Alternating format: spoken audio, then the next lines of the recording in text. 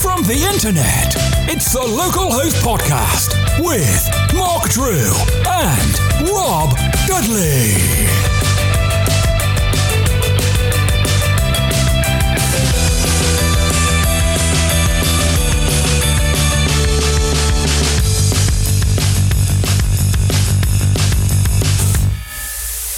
Hello from the internet. Welcome to episode 5 of the Local Host Podcast, a podcast where we discuss everything and anything related to the wonderful world of web development and surrounding topics. In this episode, we shall be talking about open source software. I'm Mark Drew. I'm merging in the pull requests into the master branch of the Local Host Podcast is Rob Dudley. Hello. Let's get on with the show. Hello, Rob. How you doing?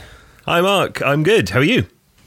Wonderful. This is another great time for us to be recording. If the audience doesn't know, we record this on Saturday mornings, just in time for everyone to be trimming their hedges, destroying buildings, and to be generally causing a lot of noise around. So I think I can hear the street sweeper coming up the road as well. We're going to have like the ice cream van. We're going to have every kind of of noisy vehicle in the neighborhood, including the police, are going to no doubt come by, followed by the fire engines. There is actually a fire station not far away, so I am really tempting fate saying that.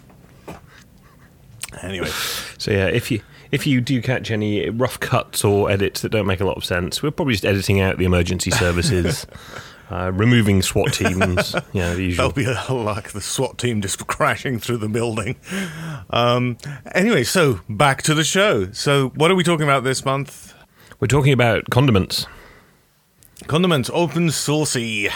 Open source software. Source spelled completely different to your habanero or Cholula or HP source, but more in source. In other words, code, which is all that we talk about in this podcast. Well, apart from last week, we didn't talk much about code at all, did we? No.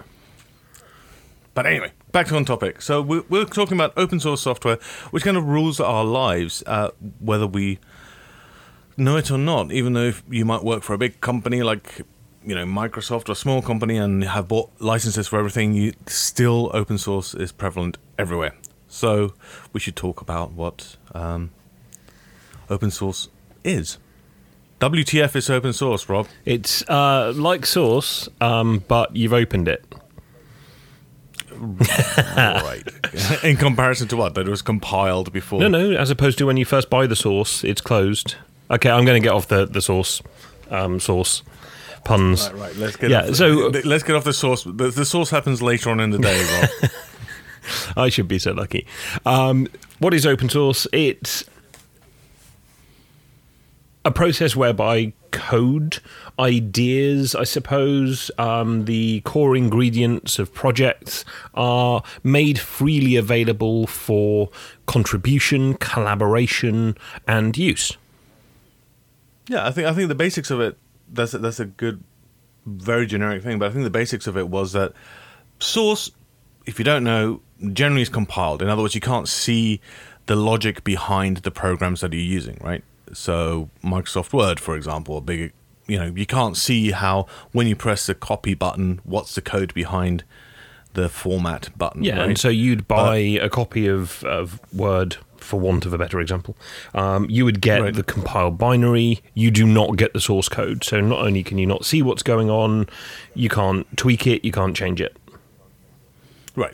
So I think there was a movement in the late 90s to open up that source. In other words, you could see the source, which means that not just you could see it and see what was underneath, which is like an academic exercise of going, oh, that's very pretty, but you are able to then actually copy it, modify it, and contribute back to the source. So if you found a bug, you could actually go and fix it. Mm-hmm. And around that, different type of licensing grew out of that. So that licensing allows you to do that and has certain restrictions. I think we're going to about licensing a little bit later, but an important part about open source, or one of the important parts about open source, is the actual licensing that allows you to do that. Because those big contracts that you never read when you open up iTunes, that 4,000 pages of contracts, that the EULA, the end user license agreement, that's the licensing that you agree to use a certain bit of software with. So Word will have one of those, and you would have agreed to it very quickly, probably slipped your mind that you've just agreed to sell your soul to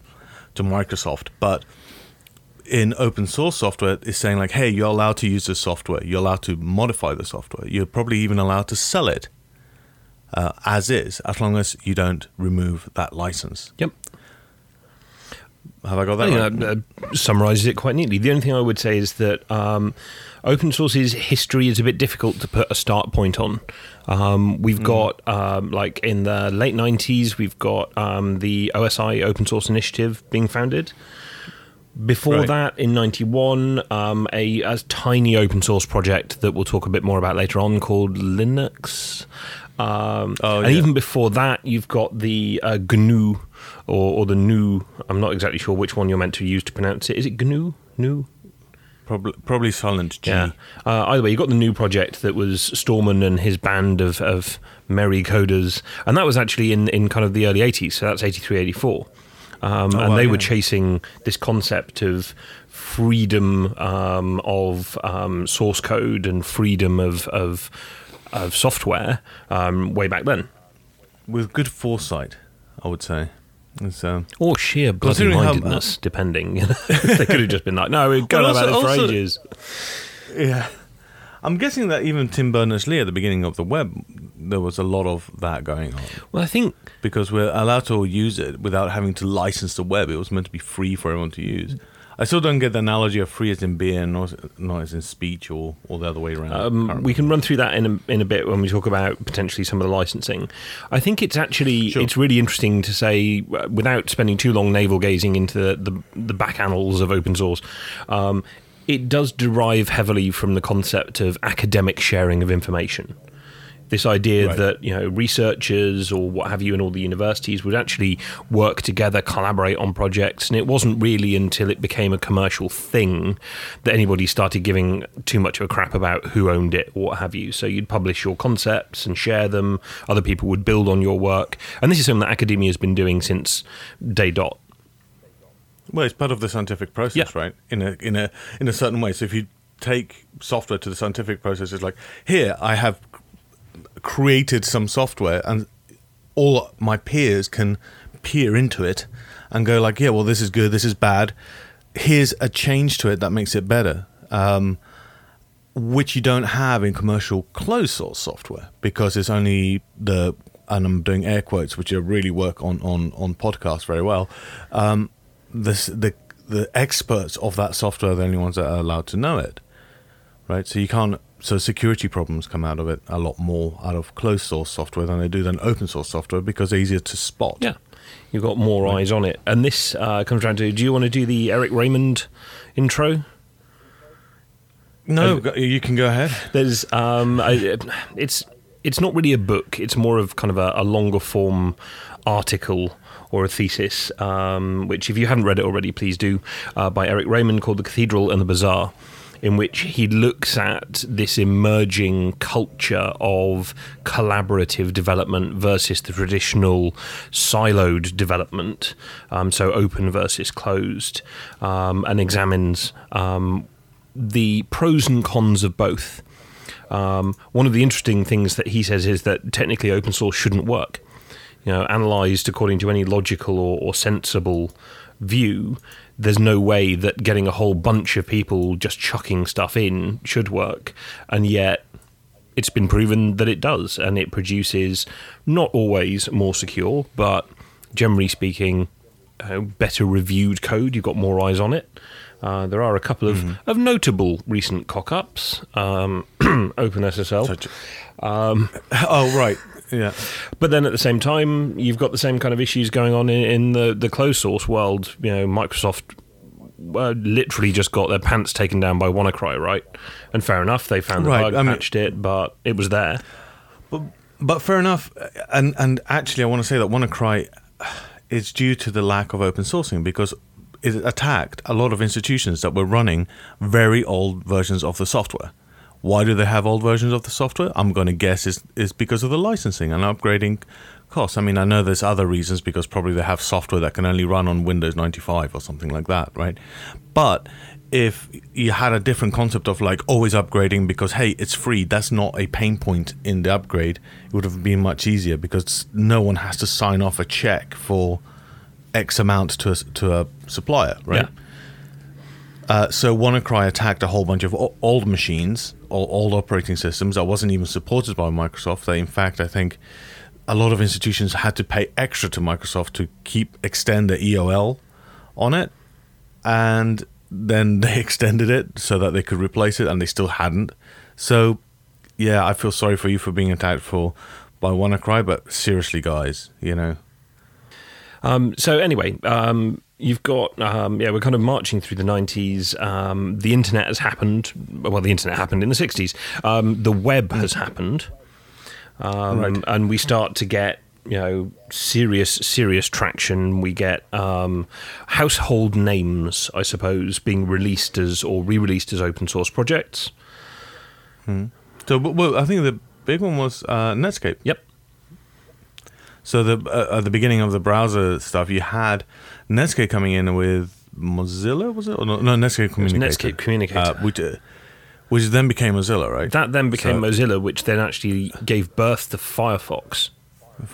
And another one, but I can't remember the name of it. There's a whole range. There is. Firefox used to be called something different. I think, didn't it used to be Firebird? No, that's an email client. No, that's Thunderbird. Oh, God. We know our stuff here, people. We know our stuff.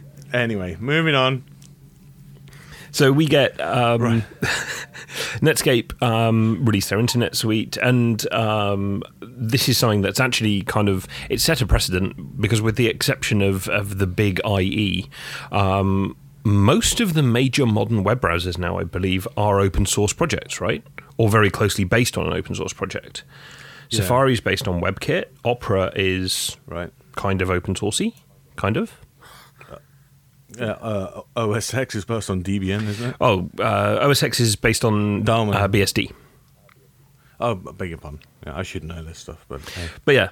I'm not into my operating systems. We could nerd out about this stuff all day, but I suppose the point is that Netscape taking that first step it wasn't just a one-off flash in the pan. Their choice to make that project accessible has, by and large, led rise to the modern web that we enjoy today. It's certainly led rise to the dominance of Internet Explorer.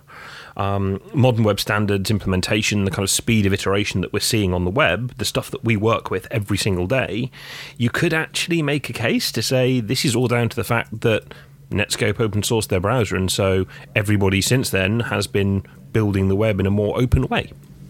Right. So now we get to a point that, I'm going to go into the 2000s, that you start getting a lot more. Well, version control comes out of this, because you can't have open source without version control, right? So we've already talked about this, so I'm not going to reiterate all of that. But my earliest memories, I beg your pardon, of open source was SourceForge, right? That so many projects were on SourceForge because they gave you, at the time, was CVS access, right? And you needed a server to do any version control with CVS. And then they upgraded to SVN at some point, but all the projects I worked on were on SourceForge, I think. I think there was another one before that, but I think that's the first one I remember. It's certainly the first collaborative platform I remember. I mean, there were publishing platforms. There was it Fresh Meat? It used to be a publishing platform where you could upload your source for other people to download, but I don't think that had collaboration. I could be wrong here, so feel free to just tell me off on the internet later on if I am. Of course, SourceForge gives rise to...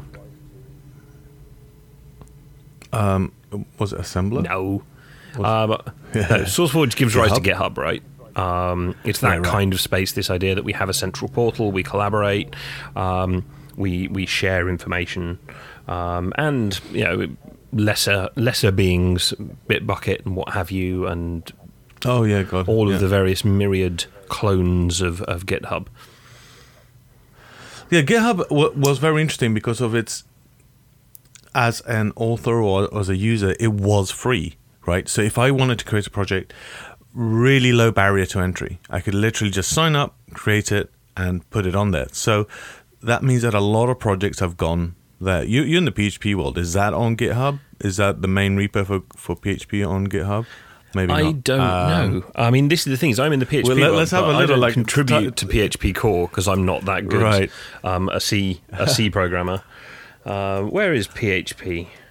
It's probably got their own thing because it'll be maintained by the Zend guys. Yeah, don't know. It's not. I don't think it's there. It's doing a search for PHP on GitHub is just gonna, bring too much stuff. And I think I was involved in Rilo, which was a big open source project back in the day. Is now called Lucy, and that was on Bitbucket because it's on Jira. I can't remember. Yeah, no. So it's it was in on the that. Atlassian world. Yeah, it was in the Atlassian world because I think we got a free license from. The name is escaping me. The people that do Red Hat, anyway. Red Hat. Yeah. Yeah, I can't remember. I'm getting all of this wrong. But then Lucy moved to GitHub, and that's a much easier place to handle, pull requests and being able to manage automation because it's now nicely in the open. You don't have to log in to get the code, for example. So you can automate stuff much easier. I think two things. Firstly, yes, the PHP source code is on GitHub, but they mirror it to GitHub from their own kind of primary Git repository, but they are using Git.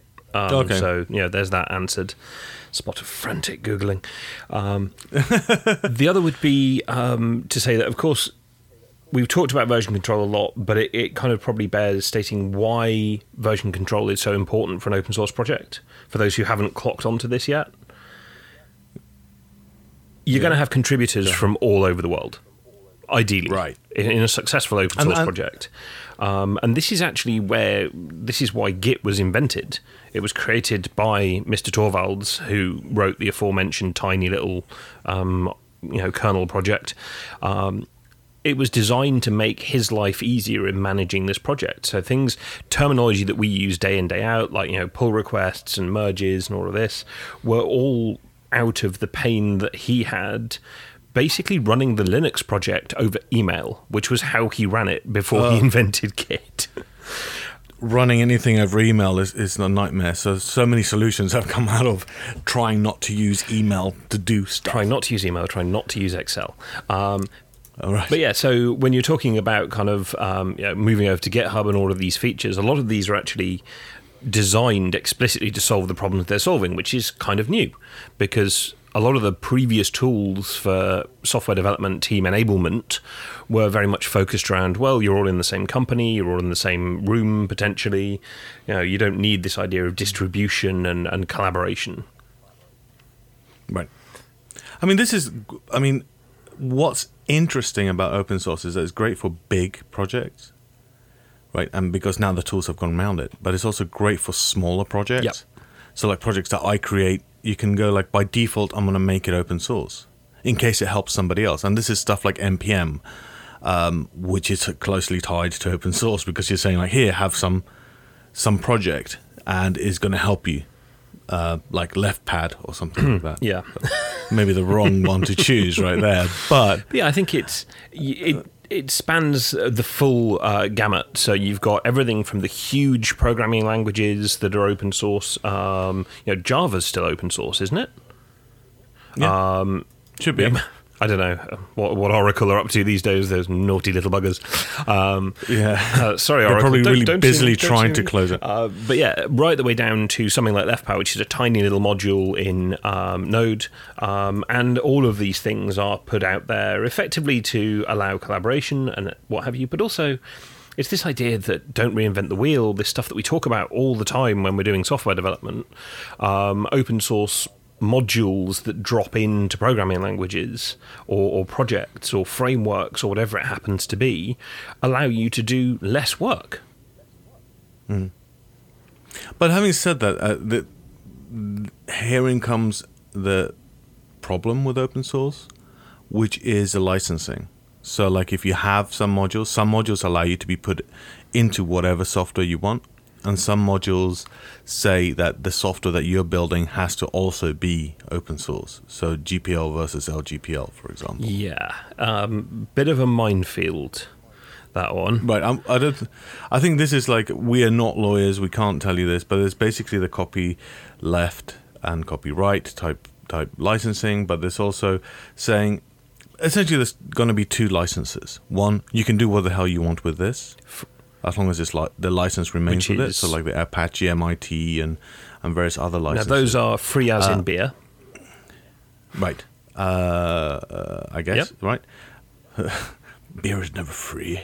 And then you got other licenses like GPL, if I'm not mistaken, which says the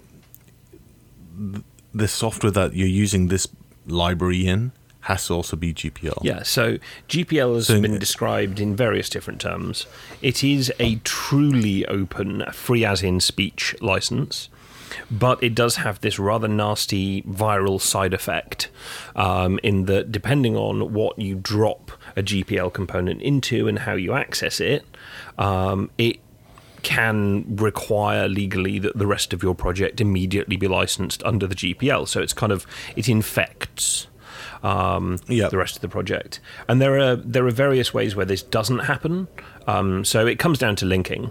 This is the big thing. If you've done the kind of good old fashioned C development, you link the library, as in you compile the library in alongside your code. If that library is GPL licensed and you're compiling it into the mix with your code, and they're all kind of sitting together in the same binary or what have you, you're probably going to need to review whether or not you need to GPL your entire project, because you probably will. If you're just using like a GPL JavaScript library on your website, that does not mean you need to GPL your entire project. So it is a minefield. The most recent example I can think of when this has been kind of challenged, tested, and required a massive U-turn is the WordPress project. Okay.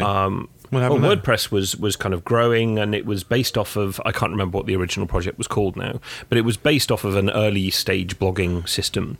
Mr. Mullenweg picked it up, ran with it. It's always been GPL licensed. Flash forward, and it's kind of taking over the web, and you've got all of these people making plugins and themes, which are PHP that is actually run through the WordPress core code. It's kind of linked, right? There was a challenge, a legal challenge, which may or may not have been from the FSF, Free Software Federation. And actually, at the end of all of this, the WordPress core team worked out that, mea culpa, we have to require that any code that's used in the WordPress project is open source. Okay. So all of these commercial themes that were previously closed and you had to pay $50, $100, $200 to get, now have to release their code on demand, effectively. Wow, that's interesting, because that's kind of I guess that goes in the name, the copyleft, but is kind of going to your siblings rather than up and down, right? Do you see what I mean? It's like, a theme would be a thing that's on the side of the software rather than part of the stack. Yeah, but it's all about the way that it's actually run. It's the way that that code is incorporated and interpreted by the project. And this was why it took a while. They had some back and forth and what have you.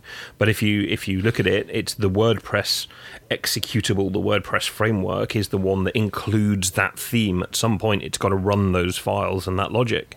And it was determined that even in an interpreted language, a dynamic language rather, that constituted linking. Therefore, GPL. Okay. Boom. Right. Boom. Okay, so there are some little minefields with that, and this is why I've generally stuck with MIT, Apache, or Apache license. Not that there's much difference between them, if I recall correctly. Again, not a lawyer. I'm not here to read your license agreements. But this also gives rise to other stuff, which I don't think we have in our show notes, so I'm just throwing it there. It's like the Creative Commons approach as well. So it's open sourcing of content, of design, of artistry, of things like this podcast isn't Creative Commons, but we could make it Creative Commons, which means that somebody could use it in its entirety. I don't know exactly, that you could use it for modification, you could change it, you could take samples from it, etc., etc. Well, this comes back to the fact that open source and software licensing and all the rest of it comes back to copyright. This is very legally heavy. So I know. We should have got a lawyer to just like sit here going, nope, don't say that. We're going to need the lawyer foghorn just to go over this when we edit it. But anyway, copyright is intrinsic in anything you create. You just have it. You don't need to apply for it. You don't need to register it. You have it. And it's quite hard to divest yourself of copyright. It has to be done in writing, there has to be a contract, and this is where Creative Commons came along again, around about the same time that kind of information sharing on the internet was really booming. It came around about the same time that blogging started being a thing and all the rest of it.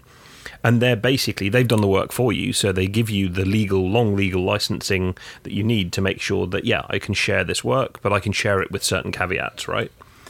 And I think there's three main components of Creative Commons, and you can combine them in any which way. Right. So you've got the idea that you have share alike, so you can use this, but you have to share what you build. There's the two restrictive clauses, non-commercial, so you can use this, but you can't make money out of it.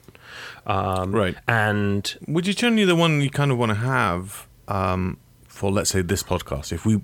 This is not open source, it's not Creative Commons, but if we said, hey, we're fine with you using this podcast, to give an example for the audience, and pasting it on your blog, maybe resampling Rob to make him say funny things or whatever, but we're not fine with you repurposing this, putting your own branding on it, and selling it on, I don't know, wherever you on iTunes as a paid for podcast. Yeah, so you get commercial restrictions, and also because I'm not happy that you're going to sample me and make me sound like Donald Duck, I can also apply a derivative works restriction. So basically I can say you can use this, but you have to use it wholesale as is. You're not allowed to monkey with it or change it. Now in its purest form, you think, well, actually, certainly if we think back to open source in terms of code, that actually makes it fairly useless, because all you've done is you've said you can use this thing for nothing. But sometimes that might be what you want to do. For a creative work like a podcast, or especially, say, an artwork or a font or something like that, you may not want somebody to muck about with your artistic realization. So you can restrict whether or not they can tweak it, basically. Right. I think we should consider applying a Creative Commons to this podcast. I'm going to put you on the spot there, even though you can just edit me straight out. But I do think we should, in the spirit of openness and sharing. Fine. It's literally a tick box. It's like it's just when we upload this to SoundCloud, we just have to say whether it's Creative Commons or not. And at the time, I was like, I don't know, haven't thought about it, haven't talked to Rob. Rob's gone off now, so no. So you've got Creative Commons, you've got GPL, which is very, very free in terms of speech. It's the one that the open source community really, really rally behind, because it forces total freedom and sharing. But then you've got the other little ones. You've got MIT, BSD, Apache. And there's a little bit of a difference between them, but not masses. Nothing that makes for interesting conversation on a podcast. And then you've got the fun ones, right? Okay. There's a slight language alert. There's the do whatever the F you want with it license. Do whatever the F you want to license. This is a legit thing. We'll put links in the show notes. Because there's an open source initiative, which is opensource.org, which you can have a lot of license. So if you need to get a license for your project, you can have a read there. Yeah, and they actually make a really good job of explaining the difference between, the full free as in speech, free as in beer licensing, and which one you should maybe think about considering. And then, of course, there's the final massive mega thing, which is you just make something public domain, you sign over your copyright, and it's gone, which is probably not advisable. Right. Yeah, I mean, public domain is some stuff falls into the public domain at the end of copyright. So the Disney organization has to come in here for a bit of blame because of Mickey Mouse. So the Disney organization obviously Mickey Mouse is very, very old, and Disney has died off, and they are the ones that keep on extending. Disney, the guy has died off. Sorry, spoilers. Is it too soon? Sorry, Walt. Sorry, Walt. So the Disney organization wanted to keep the copyright of Mickey Mouse so they can keep on making money, and I think currently it stands as, like, at the time of the creator's death, plus 100 or 72 years. I can't remember. It's one or the other. And because Mickey Mouse is going to come out of copyright in about 10 years, that Disney's lawyers are at the moment scrambling, or probably very lazily or very calmly, trying to ratify and lobby so that they can extend the copyright. Yeah, they are lobbying hard, I would imagine, to find some way of keeping control of Mickey. Right, and because that's they're still making money on that. Now, this wasn't the case before.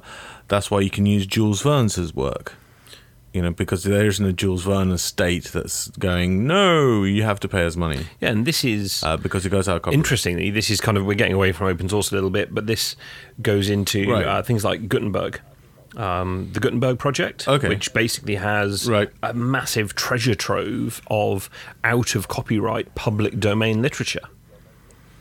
Literally, there's tons of stuff. It's amazing. And you can read it all and stuff like that.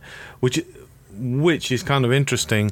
In the open source model is kind of like emulating that, but from the moment I've created it, is not in the public domain, but it means that anyone is able to use it. Yeah, and I think it's actually more about retaining control, perversely, because whereas you can copyright something, once it pops out of copyright, it's in the public domain, you can't do anything to stop anybody using that material, what have you, in any way.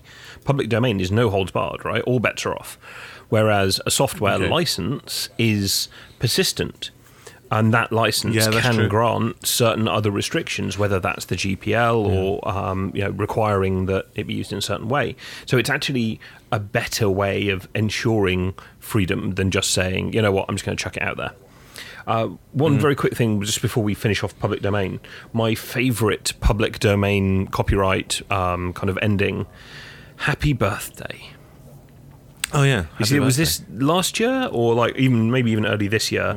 The Happy Birthday song that we know and love finally came out of copyright, which means that it can now be legitimately used in TV shows and movies, and they can restaurants can now sing it. This is a funny thing, right? Because I used to go to one place that they sadly closed down in Greenwich for our birthdays, and they would sing a completely different song, which was completely kind of through you, but on someone's birthday, I kept on thinking, this is because of copyright. They literally can't sing Happy Birthday in a restaurant because of copyright.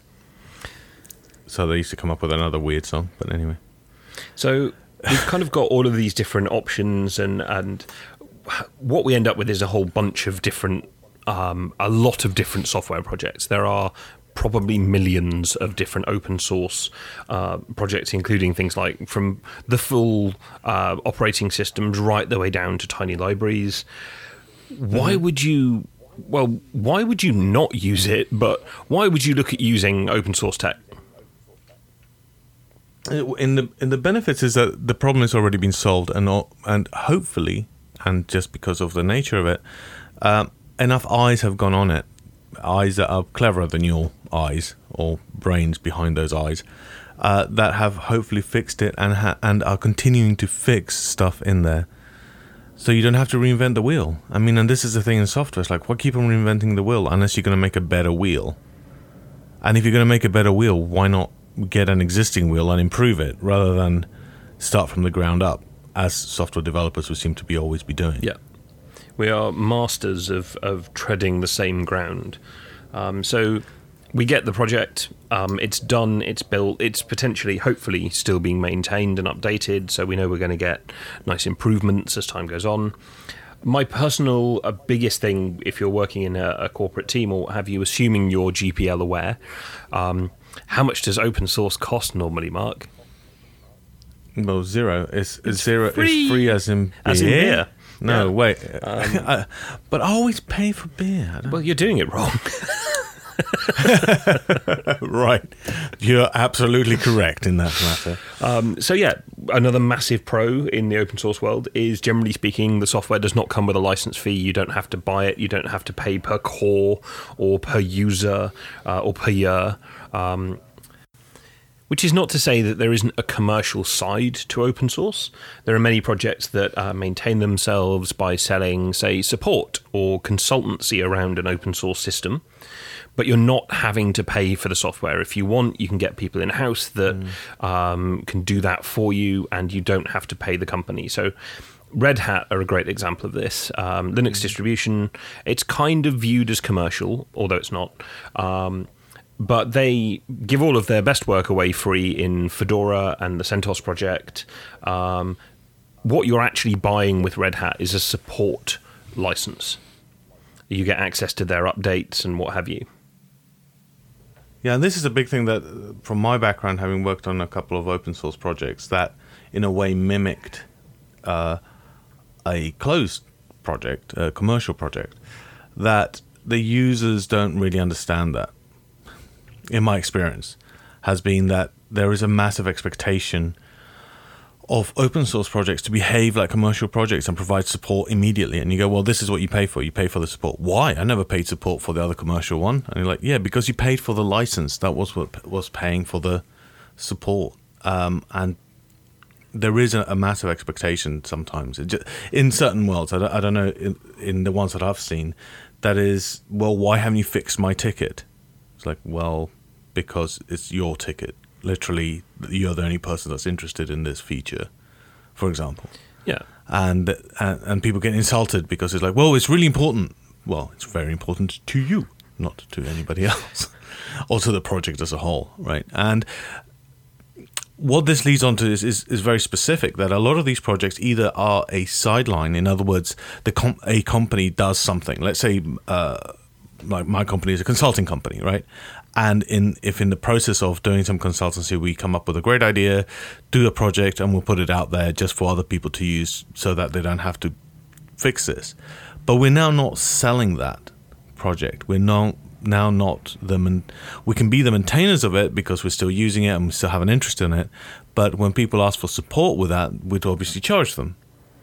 Yeah, right? which is... I say it's obviously charge them, but they go, well, you released it, you support it. So yeah, but you released it under a license that means that they can fix it, or they can change it or modify it.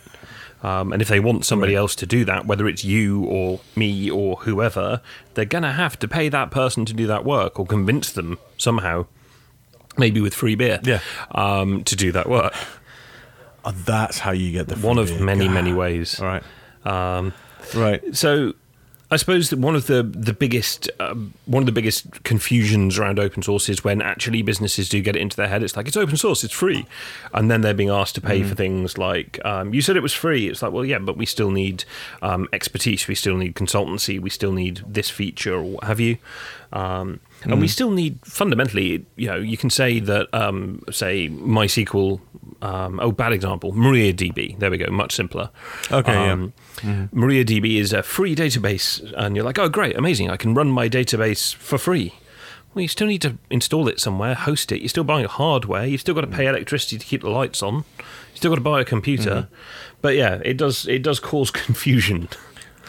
Not if you go serverless. Well, you're still paying Amazon to go, can you do serverless databases? Is that a thing yet? Are we there? No. Oh, thank God. I'm not sure I'm ready for serverless persistent storage. I don't even understand that.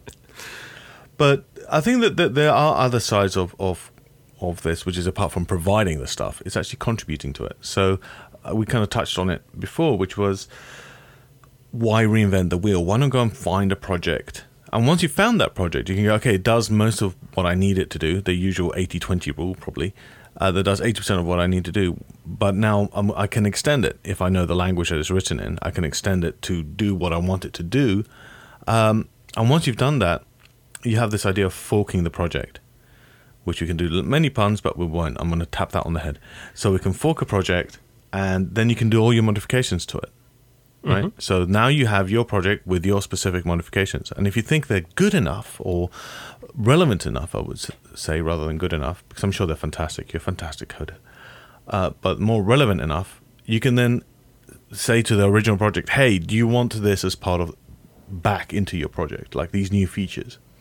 And then you create what's called a pull request, right? So then they can have a look, say, this is, this widget that you've added is wonderful, great.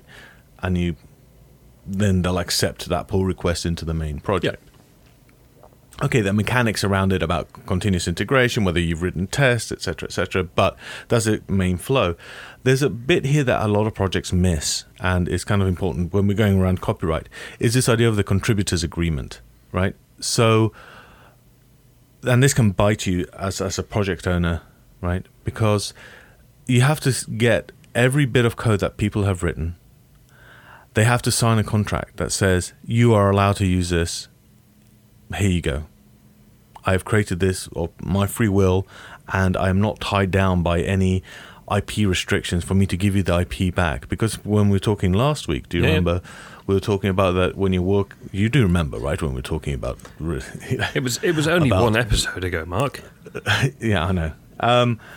So if you're working for a certain company, those contributions to open source that you're doing of your own free will, you actually have to get a contributors agreement to say that you are handing over that IP, and that IP might not be yours to give because you did it during work hours or by your contract. So this is a kind of, again, lawyer horn blowing in the background that we have to, I don't know what a lawyer horn sounds like, but it sounds like that, but more expensive. So you have to sign a contributors agreement and make sure that your company, if you're working for the man, has signed that off, or you've done it in your own time, depending on what your contract is. Yeah. This is important for the project, because if you want to change license, you have to ask all of the people that have contributed, right? So you might want to just go from an MIT to Apache license for whatever reason, or you might want to make it commercial, right? You need to ask everybody if they haven't given you the IP to do that. I suppose the other thing is that as the contributor to the project, you're the one that's on the hook if you haven't actually ensured that this is there. So if you contribute to a GPL project and say your employer owns the IP, they're not going to go after the project, they're going to go after you, because you're the one that breached the terms of your agreement with the employer. The project doesn't care. Right. They might help, maybe, depending on the size of the project, depending on the nastiness of the employer and how much of a dick they're being about it. Or they'll just have to revert those commits and say, like, there you go, your lovely feature is out of the project. So contributors agreement, critical, especially if you're getting involved in an open source project. You will normally at some point be asked to sign one effectively, or agree to one as part of your first pull request being accepted. Yeah. Right. I mean, bear in mind, there's nothing to stop you just grabbing that code, forking it, and working on it. But if you want to contribute it back, hence the name, it's a contributor agreement. Yeah, exactly. The other ways, I suppose, that we can contribute to open source. Lots of systems these days, we talked about it briefly with NPM and what have you, have this concept of plugins. They have kind of micro projects. It's always the case that you should go and have a look and see if there's something out there that does what you want first and try and improve that. But frankly, if there isn't anything, or if you genuinely are inventing a new wheel, or if you just fancy a bit of a challenge, then you can create this kind of new module, and that can form part of a broader ecosystem. And this is the same in... Sorry, go on. Well, another thing that came to mind is how we can contribute to open source projects rather than the mechanics of it. Is a lot of people say, well, I don't know the language that it's written in. It might have been written in Java. You might be a CFML developer. It might be written in C. You might be a PHP developer. You don't know.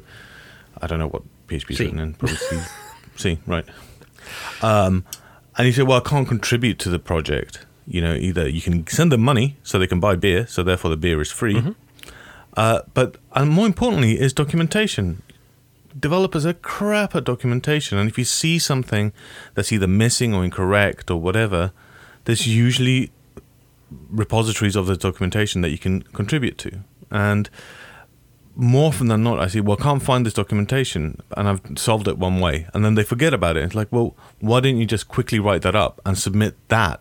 That's your contribution to the open source project. Yeah, right? I mean, I've had this with a couple of the projects that I've been involved in. My commits have been documentation commits, and they're not glamorous, they're not sexy, they're not getting, but they are version controlled, they are managed, they're subject to a lot of the same kind of mechanics, and realistically it probably has about the same level of value. The other, I suppose, way of looking at how you can contribute is testing. And this one, again, bit contentious. Oh, yeah. But all of these things have test branches or develop branches. There's new versions coming out all the time. They need people to do solid QA. Otherwise, the next version of the thing is going to be rubbish. and they rely on their community of users to test it. And here's the thing: report bugs. Yeah, which is, I mean, this is why you have bug hunts and rewards for bugs. Yeah, so you've got bounty programs and all the rest of it. But a lot of now this is actually one of the downsides of open source, because let's face it, the bug reporting systems on most large open source projects are basically treated as a help desk. But at the same time, you look at when they're used successfully, good bug reporting is a thing of joy to see. You've got people from all around the world throwing really detailed information, test cases, reproduction cases, giving the developers all the information they need. The bugs are divvied up and parceled out. It's literally like a quality improvement party. It is stunning to watch. A quality improvement party, that's what every project needs. So, yeah, if you don't know how to contribute and you don't really want to write documentation, or you just don't have anything to add, grab a copy of the next version, test it against your project, see what breaks, and please, please, please read the bug reporting guidelines first before you send your ticket in. But they'll thank you for it. Because saying it doesn't work is not great. Giving it a minimal reproducible test case is great. Actually writing a test case that is failing, that if the bug was fixed would pass, is even better. I just know I'm more intimate with the Lucy project, and they have, even in the core, they have like a test suite that you can have, like a test case and assertion, etc., etc., as part of the core language. So you can actually just do that and then run your own tests. And you can see in the source code, there's a whole bunch of tests that you can copy and say, okay, right, this is failing, let's do this. Of course, you write it in the same language, and the bug might be a language feature, so it might be a bug with assert. So how do you test that? I assert that assert is broken. But I digress. But yeah, so you can do the testing. It's not glamorous. Do the documentation. One project that I look out for is Unreal Engine, and every time they're about to release a new one, they have a massive release with these are the notes, these are the new things that we've done. So then they get a whole bunch of people saying like, well, this is broken, this is good, this is bad, and they get video recording, screen sharing especially for Unreal Engine is really good, because you can do like a little video, so like, this is what went wrong and here's a description, so you can just watch it. Reading tons of code of submitting your whole website saying there's something wrong here is really useless, and in fact it's aggressive, because you're actually slowing other people down. You're removing time that they don't have to fix a bug that probably is your problem rather than the code's problem. Yeah. So be nice. That's one of the key things, and we're probably going to cycle back to this. Are we? He says, scrolling down. Yeah. But this is one of the key things, is don't forget that the open source projects, even the ones that do have some kind of serious commercial support behind them and what have you, a lot of the people doing this work are doing it for the love of the work. They might be getting paid by the project, but the odds are very good they aren't. They're doing it and getting paid by consultancy that they do around the project. So whatever you do, be nice to these people. There's way too much negativity in the open source world. Right. There's another way. I was going to say that usually have. There's another way that open source projects are supported or created in essence. So you got this idea of having a consultancy, having a big company that does it as an offshoot of what they do. But and again, I keep on cycling back to Lucy. But Lucy have got this idea of the Lucy Association in Switzerland, which is a non-profit association that has members, and each member has one vote, and they have to pay their dues. I don't know what. I guess it's an association. It's like the what's that football association? FIFA. The football FIFA. Yeah, it's a similar. I know. Let's not get into that, but it's a basic same structure in the sense that it's I think in Switzerland it's called a Verein. I don't know. I can't pronounce it.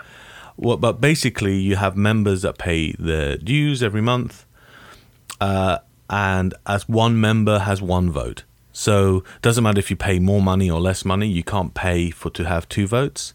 So it's very egalitarian. And for Lucy, it has a number of companies that are part of it that I can't see on their website at the moment. But people like Auto Solutions, MSO, Pixel 8, Razor, Daemon, and various other companies that are members of that association that support the project because it's important to their business, right? And I think the Mozilla has got a similar association. Is a non-profit. The Eclipse project, for example, that's a non-profit foundation, for example, which would be something similar, which has a lot of companies that pay dues, and with those dues, you create the software. Yeah, and pay for the various things that you need to run the software.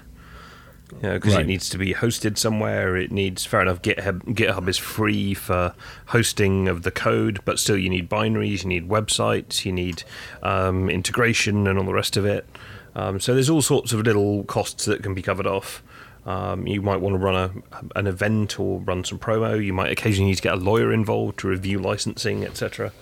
And they're never free. There's no such thing as an open source lawyer. No, but then again, what they're selling is not something that can be reproducible. It's not something that they can sell multiple times. They're doing a consultancy. So okay, fair enough. And there are actually open source, I suppose Creative Commons is one of them. There are open source contracts and there are things like that. So it does have tendrils going a bit further. Very well. Right. How would you go about creating an open source piece of software?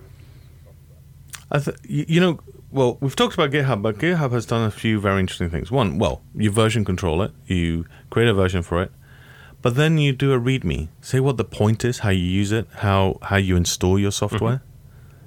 That's really, really important. Then choose a license. Say how you want to license this. You go to the open source licenses in opensource.org. And you choose one. There's a whole list of them and what their point is and what their effect is, so to speak. Then you set up a contributors agreement because you want to make sure that you keep the intellectual property or the project keeps intellectual property. Then you want to do, and in fact, GitHub does this for your project. If you go to a project in GitHub, it'll say, hey, do you want to add a README? Do you want to add a contributors agreement? Do you want to add all these things that you wouldn't think of, right? Because you wouldn't be, you're trying to solve the problem when you first create your open source project. It'll be like, hey, it makes TV look better, or it downloads stuff faster, or whatever problem you're trying to solve. But then you've got the stuff around it, and it says, well, do you want to create tests? Here's Travis, for example, to run your tests, etc., etc. So I think that's the first way, mechanical way. I mean, the process way that you'd go about it. Have I missed anything there? I think there's a core step, which is, do you want to open source? But we can kind of assume... Right, okay, not everybody does. Right. And also not everything that you write needs to have an open source project around it. It could just be that, it's not worth open sourcing, or it's too bespoke, or it's just not the kind of thing that would be shareable. And this is where I get into a bit of a sticky spot, because I'd always suggest that if you're working in open source tech, you should probably actually make it available as open source, even if you don't think it's particularly useful, because you never know, and you're reaping the benefits of other people's open source projects. So it's kind of a karma balance thing. But yeah, I think technologically you've pretty much got it bang on. I mean, if you look at almost any open source project, the README is really important. And there's normally there's 4 text documents alongside all the source code. You've got README, you've got license, you've got contrib, which tells people how they can contribute. Oh, right, yeah. And you've got install, which deals with kind of specific install or compilation details, mostly to keep the README a bit shorter, right? And you'll see these all over the place. Now I've mentioned them, you won't stop seeing them in projects. Yeah. And another one that's been coming in is Code of Conduct, which also has been, I've seen a lot more in projects, which is saying that be nice to each other, essentially. But this comes back to, once your project gets to a certain size, and again, it's always easier to put these things in up front than it is to try and retrofit them. But once your project gets to a certain size, you are going to run into personality conflicts. You're going to run into people having different ideas. At best, these are amicable disagreements. These are debates on the route that the project should take. At worst, well, let's put it this way, open source software has given the world some of the biggest flame wars I have ever seen. I mean, considering... Well, because it's ideology, right? In a kind of weird way. It's ideology of how to solve a problem. It's like it can go into base parts of human nature about people's beliefs on how things should be. Yeah. I mean, we are talking religious levels of disagreement. Kind of... And when I say, religious, I'm talking about like crusades, religious levels of disagreement. So having a code of conduct in place is really, really useful to effectively provide the project some defense from that. And it's not really about preventing it from happening, because you can't do that. But what it does mean is that actually if you've got an individual or a relationship or similar that is it looks like it's turning toxic, that can kill an open source project stone dead. Because nobody wants to work in that kind of environment. They're giving their time up for nothing. They're like, well, either I'm just going to go off and work on something else, or, depending on your licensing, I'm just going to fork this and do my own thing. And there've definitely been examples of that. Well, the famous one, I guess, and it's not code of conduct really, was Node when it became IO for a while. Yeah. So Node forked because the main company that had been backing it had been very slow with its releases, and then I think it all came back and they played nice. But there was a period that Node, which was really on the rise, kind of forked off. And excuse the pun, they forked their own project, and then they played nice. But that could have really stymied and stopped Node proliferating as much as it did. Yeah, and it makes it really confusing for the user of the project, because now they've got two things to choose from. In some cases, you get forks they are forks, but you get these kind of shifts that are actually for the benefit of the community. If we look at LibreOffice versus OpenOffice, if we look at MariaDB versus MySQL. Well, MySQL got bought by Oracle. But it's still a GPL project, but Oracle would try to dual license it and what have you, and the MariaDB team, which includes the original author of MySQL, said, well, no, that's not in keeping with the project that we set up. That's not how this should be working. We're going to do this way. So we now have, we're back to having a true open source relational database system, which for a while, Oracle, it was all a bit touch and go. How do you have an open source database system that competes with one of the most expensive and dominant commercial database systems in the world? Hey, you're taking their lunch money. It's got to be a conflict, that's when people get angry. And that was the big concern. Right. So in some cases it kind of helps, but make sure that you're ready to get a bit of community management under your belt. Make sure that you've got a code of conduct so that you can actually point to it and say, no, you're being out of order, you are in breach, we're going to remove your commit access or whatever. And this is why, I always liken a code of conduct to having the baseball bat underneath the desk. You never use it unless you have to use it. The other thing is, and this is actually quite an interesting one, is twofold. Don't try and be Linus. Linus Torvalds has this reputation as being incredibly acerbic. He's really quite brutal. Some of the stuff that he sends out to the Linux mailing list is insulting. He can get away with it because, frankly, he invented Linux. You can't. Neither can I. Neither can anybody else. But also be prepared for the potential that your project gets big, gets popular, and you are no longer in charge of it. Right, you're there for the ride. And also this is the whole thing about open source. You can say it's my project. I'll do what I want with it, and it's not. I got involved in the open source world through asking a question. So I started using Macs, and I'd been made redundant. So I started doing other projects, and I had a Mac, right? Because that's all I had at home. I wasn't going to buy a new machine. So I was looking for an editor for ColdFusion way back when, and there was an open source version of it, which to me was free, right? I didn't care that there was anything else. It was just a free version on Eclipse. And I went, okay, great. don't care what this open source is. It was free. So I started using it, and I said, well, what would be really good? It's like if I could press F1 and get help on a tag or a function. And they went, yeah, go for it. And, but like, go for it. If you want it, you make it. And well, fine, I'll do it then.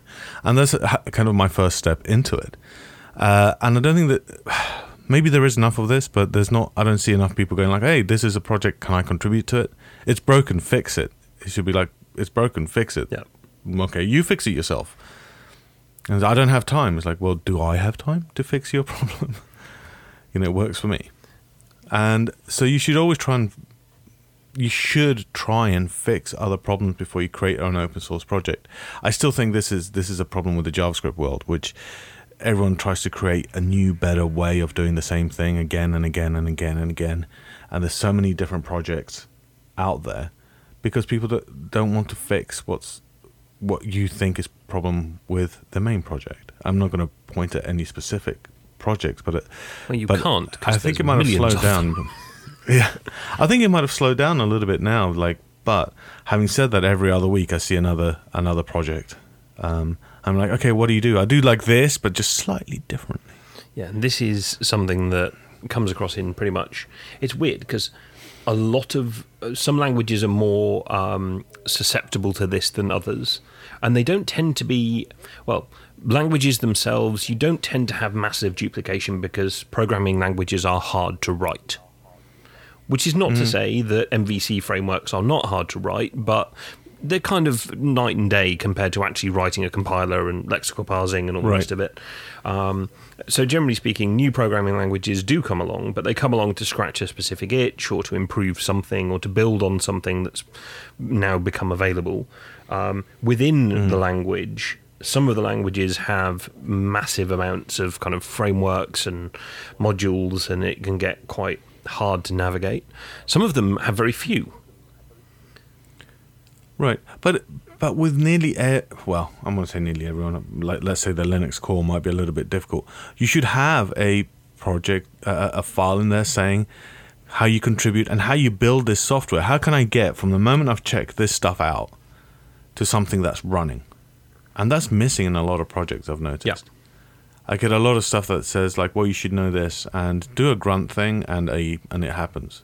And you're like, well, okay. My search to my how I found you wasn't through having all this other knowledge. It's like I might need to know how to do the node thing. Now I'm not asking you to tell me how to do the node thing. Say go and get node. You need node. You need to do this npm thing, which you need to go to npm, and then you do this. These are the commands once you've learned these things, right? These are the dependencies. And that's missing a lot of the time. Yeah. And I kind of assumed that you have a baseline of knowledge. So I suppose the other thing, just to kind of round off, is Linux is actually a really interesting example of an open source project because the core project, the Linus-y bit that he built, is one tiny central section. It is the kernel of the operating system. All of the other bits that hang off it, the window management, some of the, anything that isn't kernel, basically, is a separate project. Right. So you got like thousands of projects that make up one. And the nice thing then is then you're going shopping. So you kind of say, well, actually, you take Node, which is a central thing, and you want to run a specific framework. You can go and find that framework.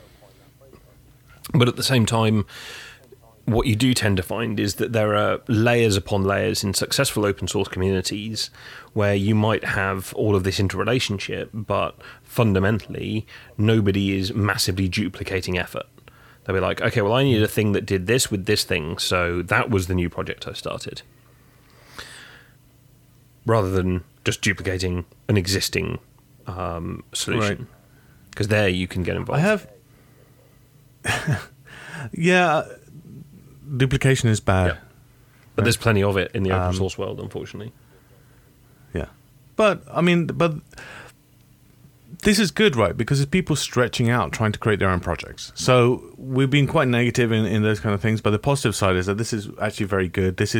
You've got Darwinian, evolution theory in action, right? So you have stuff that dies off, stuff that grows really well. It has modifications. It mutates in beautiful ways and creates better projects. That's right? The other way of looking at it, is that we've got natural selection of all of these open source projects, and you do see it. You see it in the rise and fall of, if you think on the front end, I think all three of these are open source. Anybody remember Backbone? Yeah. I think I've got one project that has that was a thing once, right? And it was dominating. It was kind of the dominant force, and then along comes Angular, and it knocks Backbone off its perch, and now you've got Angular and React in kind of the head-to-head, and you've got a whole ton of other little bits and pieces going on at the same time, but you've got two fairly clear dominant players. In 5 years' time, they might have been completely usurped by something which came along with a better paradigm React or something. Sorry? React and underscore or something like that. And meanwhile, whilst they're fighting these two, in my mind, this is a bit like Godzilla versus Mechagodzilla, because they do the same thing, but in slightly different ways. They're having this giant battle. They're trampling the JavaScript front end landscape underneath them, and the end result is all of these other little modules and little side projects and cool stuff is kind of coming off.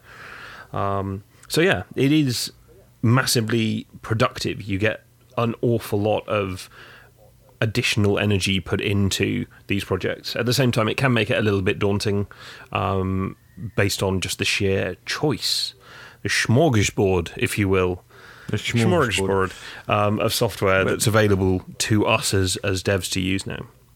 But always look when the last commit was, right? Always look at when the last commit was. And always look at the issues count as well. Yeah, if you're on GitHub, see how many issues there are, and see what kind of their response rate's like. Because if they could have committed last week, but if they've got issues that date back 20 years, and they're not talking, then it's not going to be a particularly healthy community. One final thing from me is, and I absolutely love this, open source, not just software. We've seen the rise of open source hardware and open source electronics, which is kind of cool. Really? Because we write software, we run software on our PCs or Macs or whatever. So open source processors are now a thing, and there's currently a project underway to develop a new PowerPC architecture that will be completely open source. And if anybody knows anything about chip design and fabrication, that's an expensive process. So it's good to have other eyes on it before you start going. And if I put my tinfoil hat on, it means that you can guarantee that the government hasn't backdoored it, which of course doesn't happen. But at the same time, it's free and open. There's no licensing restrictions. Open source encryption algorithms. So you can go like, here you go, have a look at this. There is no backdoor, and if there is, people will spot it, fix it. Hopefully, I mean, to be honest, open source encryption is one of my big. We're going to briefly get political. Every so often, the UK government comes along and says we're going to ban encryption.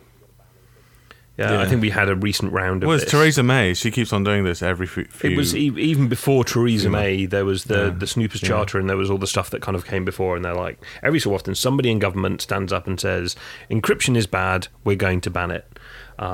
You can't ban something that has been open sourced.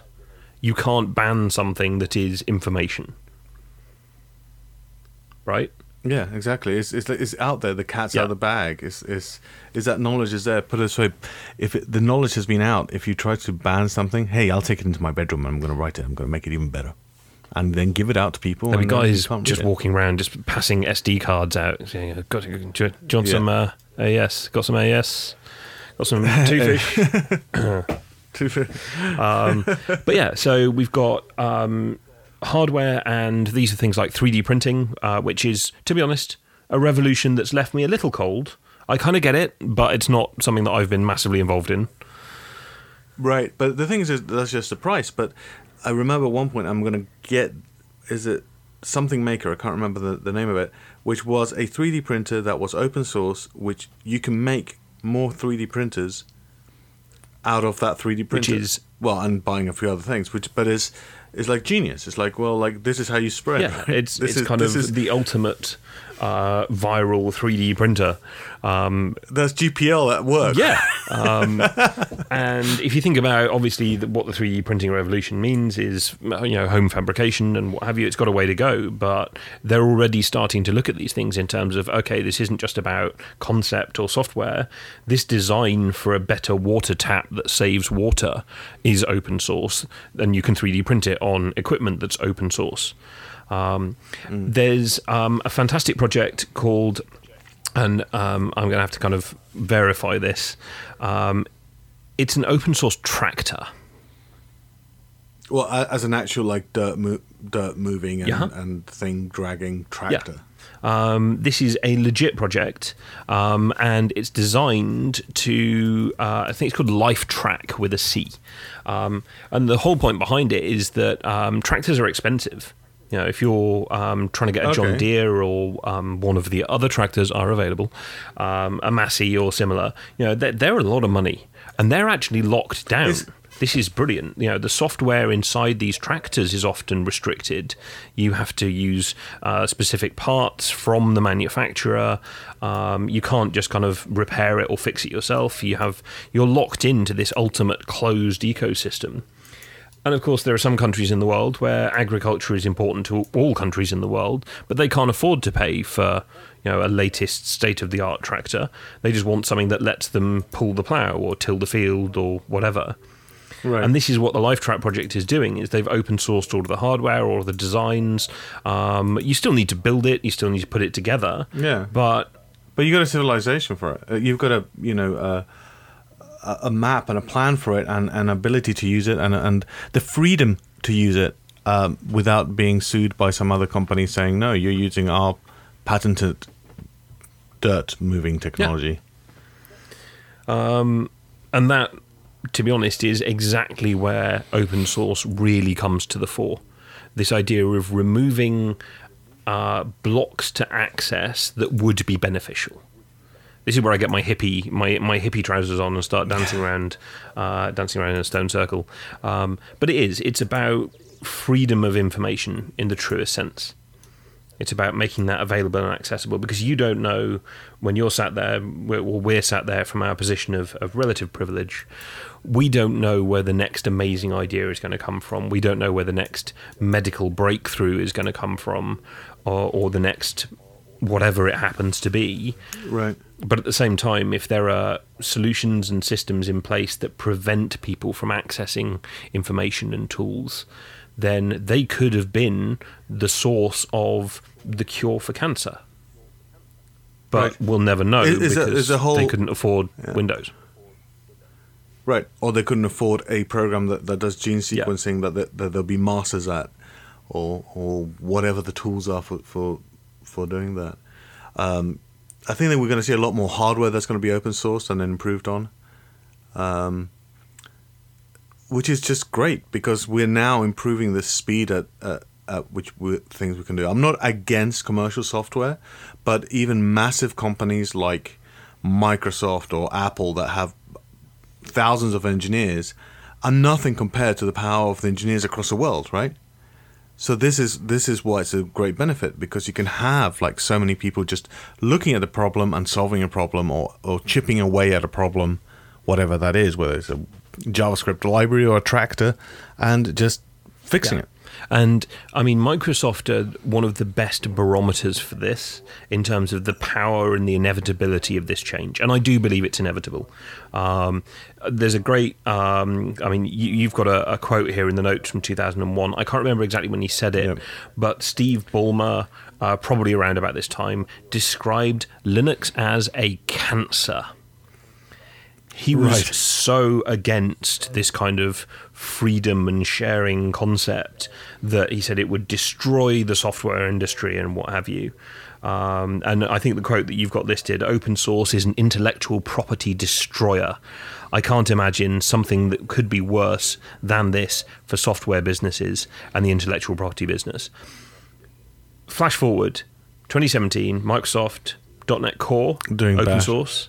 Right, and they're doing Bash. They're doing like MSSQL on Linux and Docker images, and the whole environment of that's just amazing. And I think you could say, being cynical, that actually they're just going with the prevailing wind. But to my view, that demonstrates that this is something that has proven itself as a superior route and is therefore around for a long time to come. Yeah, I think it's becoming the SOP, the standard operating procedure of at least the software world. I was very surprised that, I'm not going to name names, but I was looking at a version control system and they told me the price of it. And I was like, what? I'm just going to use Git. It was massively expensive. But yes, the future is amazing. When it works, it's amazing. When we develop stuff, is amazing. When we work together, it's amazing, and we can do really good things. I think that's a good place to stop it. It is. So you're going to send me my licensing check for the last couple of podcasts, right? Yeah. Right. Yeah. We will do a Creative Commons on this podcast. We should say that we got some great feedback. I got a couple of tweets and some comments on our YouTube channel that were very positive, which is most welcome. By the way, we have a YouTube channel. I think we have a link on it on our website, and if not, you can go to YouTube and look for Localhost Podcast. It's actually on my YouTube channel. I don't think there's links on YouTube are terrible. You can't just go, let's YouTube/whatever. But look for us, because we put the episodes onto YouTube because that's a popular way of listening to stuff, weirdly enough. You can also tweet us if you have compliments or you have comments or discussions, or you're angry at us. You can email us at show@localhost.fm. You can tweet us at localhostfm, or just go to our website, and all the contact, including the YouTube channel, will probably be there on http://localhost.fm. Using open source protocols, I believe. And so thank you very much, Rob. It's been a pleasure. Mark, as ever. And till the next episode of the Localhost Podcast.